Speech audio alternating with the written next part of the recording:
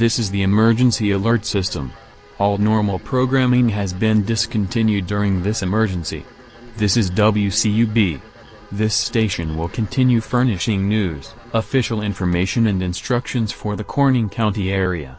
It is important that you listen carefully to announcements from the station in your local area.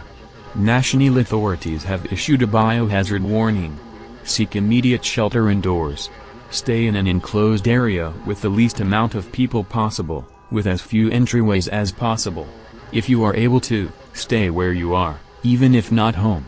We advise you to stay for as long as you can. Biohazard is highly dangerous.